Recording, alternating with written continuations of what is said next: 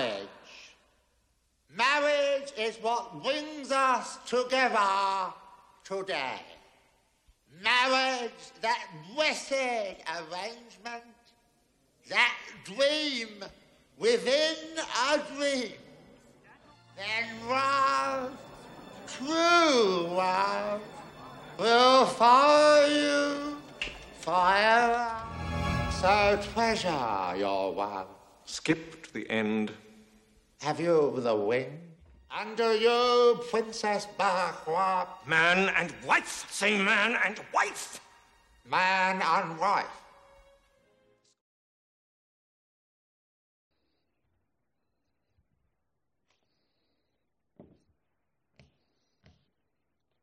Dearly beloved, we are gathered here in the presence of God and these witnesses to join together to listen to what God would say to us in His Word. His passage for us today is in 1 Corinthians 13. Hear now the Word of God. And I will show you a still more excellent way. If I speak in the tongues of men and of angels, but have not love, I am a noisy gong or a clanging cymbal. And if I have prophetic powers and understand all mysteries and all knowledge, and if I have all faith so as to remove mountains, but have not love, I am nothing. And if I give away all I have, and if I deliver my body up to be burned, but have not love, I gain nothing. Love is patient and kind. Love does not envy or boast. It is not arrogant or rude. It does not insist on its own way. It is not irritable or resentful. It does not rejoice at wrongdoing, but rejoices with the truth. Love bears all things, believes all things, hopes all things, endures all things. Love never fails. As for prophecies, they will pass away. As for tongues, they will cease. As for knowledge, it will pass away. For we know in part and we prophesy in part. But when the perfect comes, the partial will pass away. When I was a child, I spoke like a child. I thought like a child. I reasoned like a child. When I became a man, I gave up childish ways. For now we see in a mirror dimly, but then face to face. Now I know in part, then I shall be fully known, even as I have been fully known. Now, faith, hope, and love abide. These three, but the greatest of these is love. Let's get real. If I were the groom standing beside my bride as I heard a minister read these words, and I understood them to be the checklist for how I could love my wife, I would look at that beautiful language and the sentiment that is through them, and I would say to my wife, this is how I want to love you. This is so beautiful. I'm committed to love you just like this. And she, maybe with starry eyes, would say, that's great. But you know what?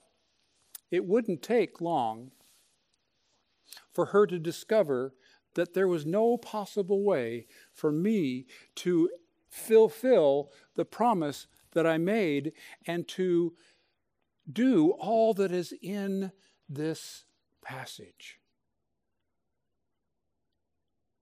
And you know, it still goes on. A few months back, my wife, Carol, and I had a little spat. She is a very energetic woman and always is looking to improve things, to arrange things better around the house. And every once in a while, her eye comes to me and she makes some gentle, kind suggestions and ways that I can improve. And I take those in, and some of them just roll off my back, and then another one comes and it rolls off my back, and I think it's gone, but somehow they stick to my ribs, and then they get all pinching and prickly, and eventually I have to say, you know, just in a little bit of excited tone, that I am not pleased with all these things that she's putting on me. And that's what gets it started. And she says, well, of course, these are important things. I'm just trying to help you out. This is the way I love you. And we go back and forth. And during that somewhat intense exchange, I might have told her that one day she gave those suggestions to me 6 times.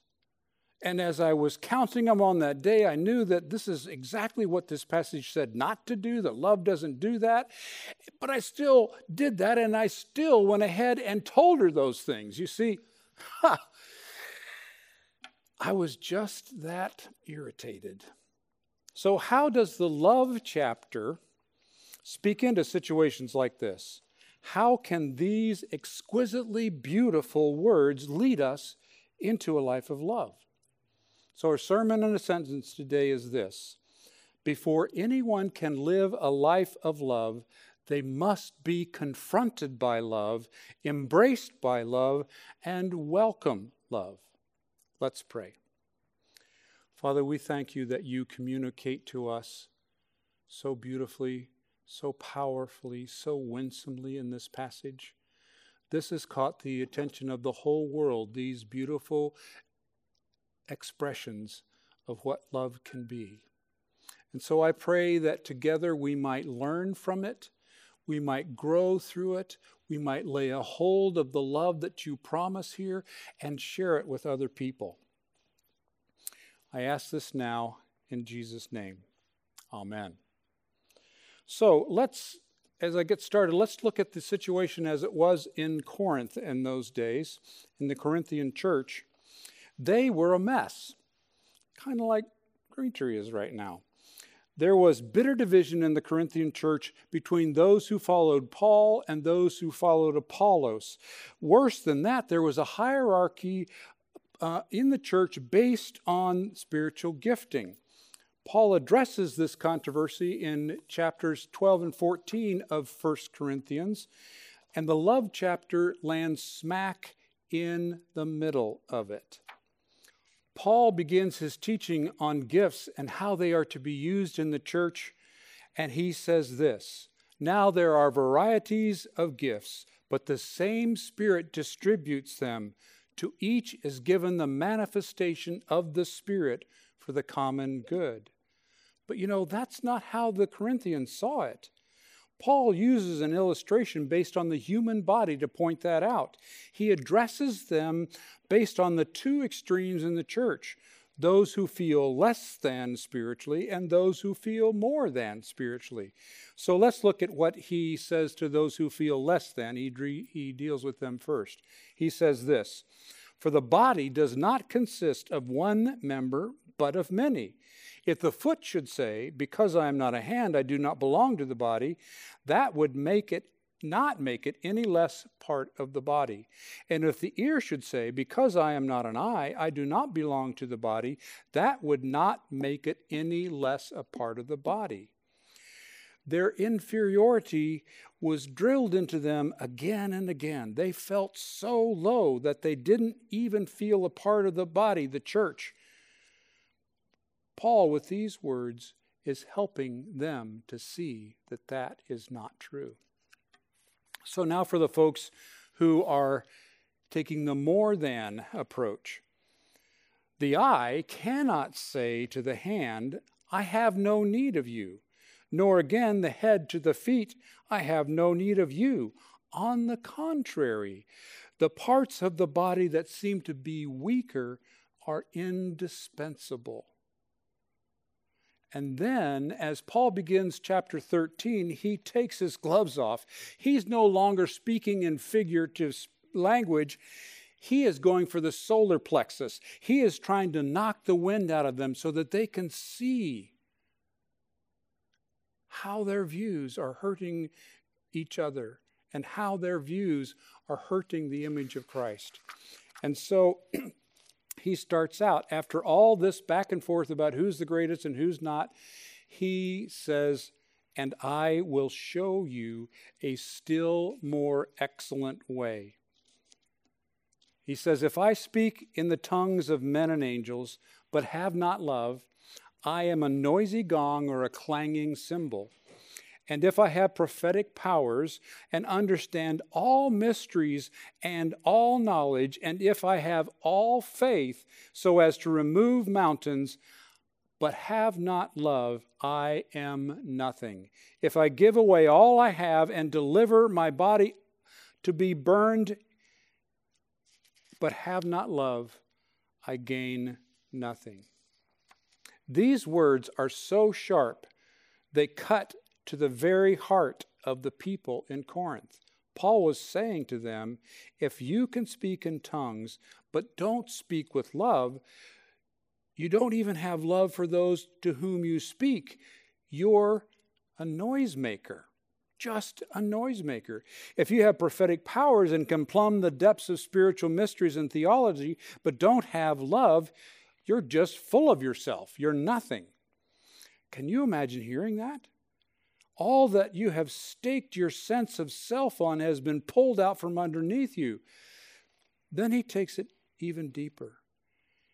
If you have no outstanding spiritual gifts and you give everything away, but do it for show and not for love, you gain nothing, nothing at all. Even if you lose your life because you stood up for your faith but don't have love, that doesn't get you anything either. Paul leaves an implication that is not specifically stated. If you don't have love, you don't have God. Let me say it again. If you don't have love, you don't have God, because God is love. The scriptures say that over and over again. That revelation had to be devastating for the folks at Corinth. Perhaps it does also for some of you. Not so romantic anymore, is it? Don't despair. Paul is not leaving us hanging. The real confrontation is still to come. The confrontation of what love truly is. But before we move on to that point, I want to talk to you about how I did not act in love this week. When I saw the video of the shooting of Jacob Blake, I was outraged and incensed. I just couldn't understand how these policemen, after seeing all of the deaths of African-American people across our country, couldn't have found another way to help that man get into custody without doing harm to him. I was outraged. But when I saw this video of Doc Rivers, the coach of the LA Clippers, talking about his reaction to the shooting, it moved me deeply. All you do is keep hearing my fear. It's amazing why we keep loving this country, and this country does not love us back. And it's really so sad. Like, I should just be a coach. And it's so often reminded of my color. You know, it's just really sad. We got to do better. As I watched Coach Rivers, I heard him say, we keep loving our country, but our country does not love us back. In his pain and his fear, I knew he was speaking for all people of color. I knew my African friends were feeling much of the same things, and yet I failed them. I did not reach out to them. I did not console with them. I did not grieve with them. I did not tell them that I love them and support them. I did not love them. That's why I need to hear these words that God says next. I needed to be confronted by what love truly is. Paul writes again, love is patient, love is kind, love does not envy or boast, It is not arrogant or rude. It does not insist on its own way. It is not irritable or resentful. It does not rejoice with wrongdoing. It does rejoice with the truth. Love bears all things, believes all things, hopes all things, endures all things. Love never fails. Look at this love. Look at its beauty and its depth. Isn't this the way all of us want to be loved? And yet none of us can do it. Paul knows that too. He says, I want to show you this love. I want you to meet this love. I want you to be confronted by this love. Only then will you be able to become loving. Now, as I said earlier, this list is not a behavioral checklist. This is not simply a class lesson. Now, class, you can just try harder. You just have to try harder. We can make the world a better place. We can do it. We can love. We can make this a better place. The Bible is not so sentimental or unrealistic. You say, if that's not possible, then why do we have such an irrational desire for unconditional love? It's because it's not irrational. It's exactly God's plan for us. It's a memory trace of things that our Creator has placed in our hearts. The one who can fulfill that love desire of unconditional regard is the one who put it there. And He is our Creator who has become our Redeemer. So, if this is here and it is not a checklist, what is it? It's a description of love. It's what true love is like. But it's more than just a description. Love is personified here. Love is, love does, love offers, love gives. That's, do you think, maybe more than just a literary device? Do you think that this is describing a real person? It's true. That's actually God that is being described there, showing up in the middle of the chaos in Corinth. Here is God saying, I love you. As God the Father, God the Son, and God the Holy Spirit spoke through the Apostle Paul in this letter to the people of Corinth, he was saying, I am here. I know who you are. I am love. I am patient and kind. I know your pride. I know how you have injured each other spiritually. I am here. I am not irritated, nor do I resent your trampling on the grace I offer you. I love you. I will not fail you. Do you think God may perhaps be speaking to us here at Green Tree Community Church in the middle of the difficulties that we have experienced over the last few months? Do you think He would stop being Himself, the eternal one who does not change? Would He not have noticed the problems we have here? Our pride, our self-absorption, how we wound each other.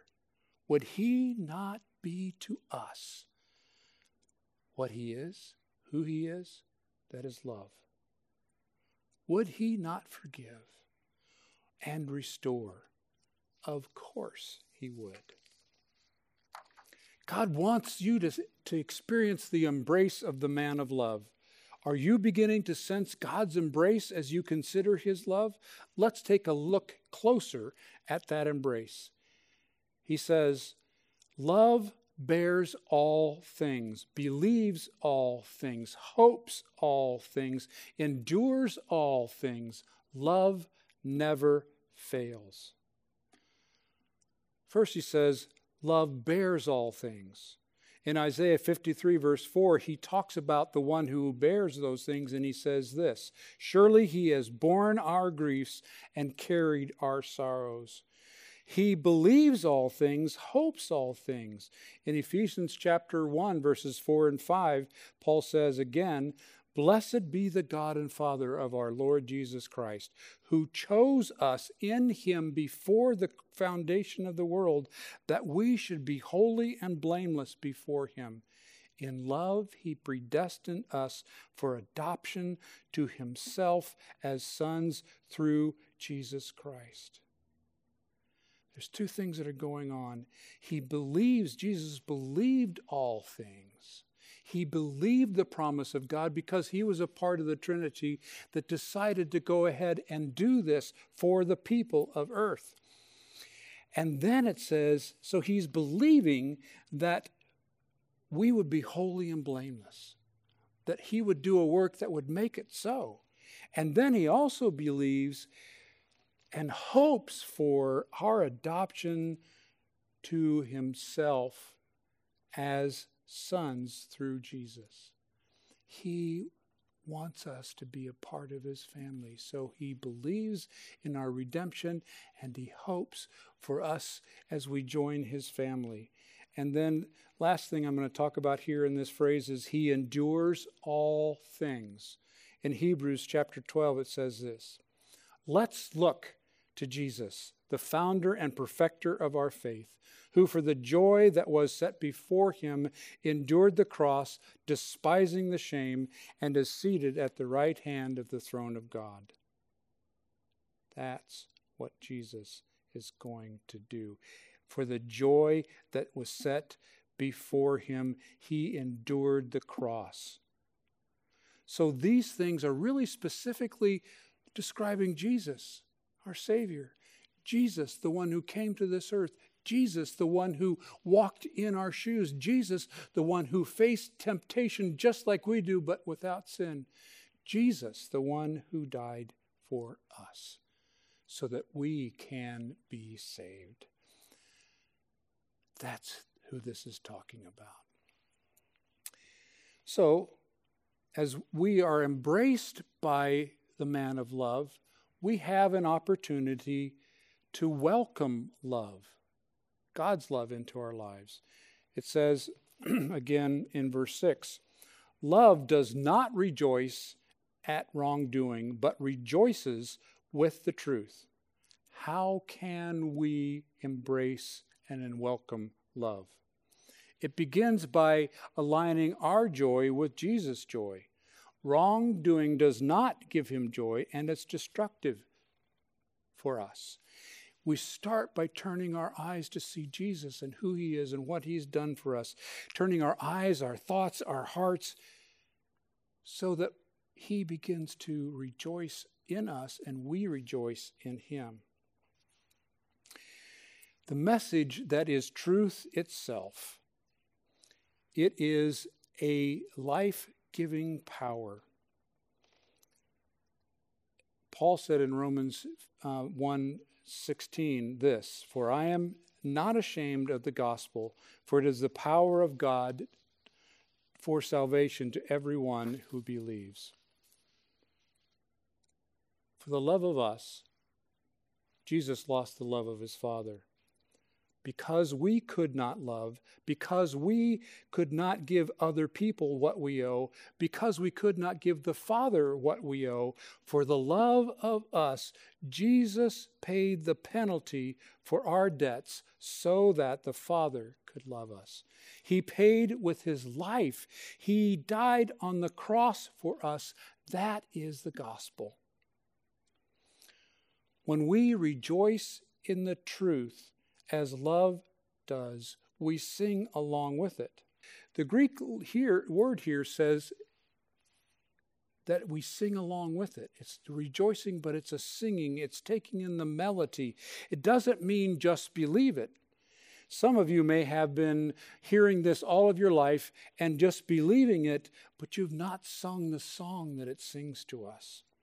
The beauty of the truth, the freedom that Jesus brought you, can cause such a delight in us that we begin to sing its refrains, its love, its freedom from darkness of our brokenness. When we delight in the truth of the gospel, that begins our transformation. It's the thing that begins to deal with the lack of love in our lives. It's the thing that fills us with God's love and acceptance and enables us to share it with others. What does it mean to rejoice with the truth? It means to discover that the gospel is already singing. It's always singing. You just have to get out the music and sing along. And the music is written all throughout Scripture. There's one passage that particularly lights my heart up as I read it and pray through it and causes me to rejoice. And it comes from Isaiah 49, verses 15 and 16. It says this: "Can a mother forget the baby at her breast and have no compassion on the child she has borne? Though she may forget, I will not forget you. See, I have engraved you on the palms of my hand. Your walls are ever before me." So think about that. You think about a mother nursing her baby and the closeness of that connection, of the love that shines on that mother's face and the joy on the baby's face as they take nourishment. Would a mother lose compassion for the child she has borne? Yes, sadly, we know that happens. We see it in the news too much, unfortunately. But God says, though she may forget, as unthinkable as that is, as unnatural as that is, he says, I will not forget you. And then he says, see, I have engraved you on the palms of my hands. I still bear the scars of the nails that went through my hands in order to bring you to myself, in order to show my love to you, in order to welcome you into my family. I have written you on the palms of my hands. Each one of you is written there. And this singing with the truth and the love and the grace of Jesus Christ, when we delight in it, it starts to transform us. It starts to move our hearts. It starts to fill us up so that we have the love and grace to give to people that they need and not always be on the taking side. My dad was a neurosurgeon, very strong man, and he, even though he grew up in China with medical missionary parents, he didn't come to faith until he was 42. And he was a very demanding man, and he ran his operating room with an iron fist and often with a loud voice. He had an adventurous life. He was born and raised, as I mentioned, in China, spoke Mandarin before he spoke English, and traveled around the world by the time he was 19. And that was back in the days when that was mostly by slow boat and train, maybe an occasional airplane, but unusually so. So he had been around. He had started a department of neurosurgery in Dhaka in Bangladesh. He was the national consultant to neurosurgery for the Air Force. He was a remarkable man and had a very adventuresome life. And one day as we were in church, my wife Carol was just looking at how he cared for my mother. She had dementia and for the last 10 years of her life, and she became less and less able to do for herself. So my father did for her.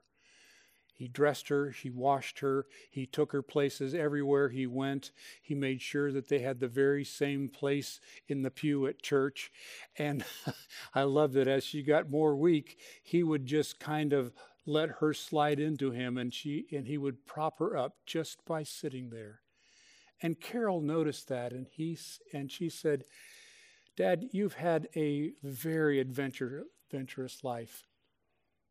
What's your greatest adventure?" And my dad reached out and patted my mother's arms, and he said, "This is my greatest adventure."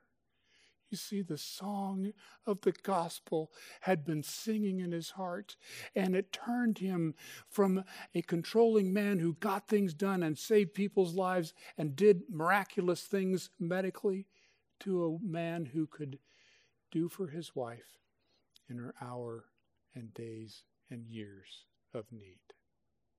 Let's pray. Father, may we hear the song of the gospel, the song of your love, the song of your grace, the song of Jesus Christ. May we rejoice in the goodness of who you are. May we be filled by the love that you have poured out upon us and in us.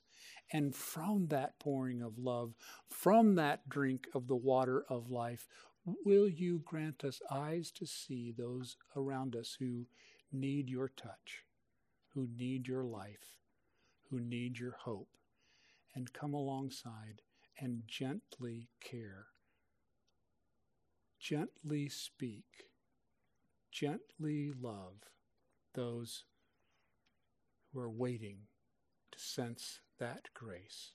I pray this in Jesus' name. Amen.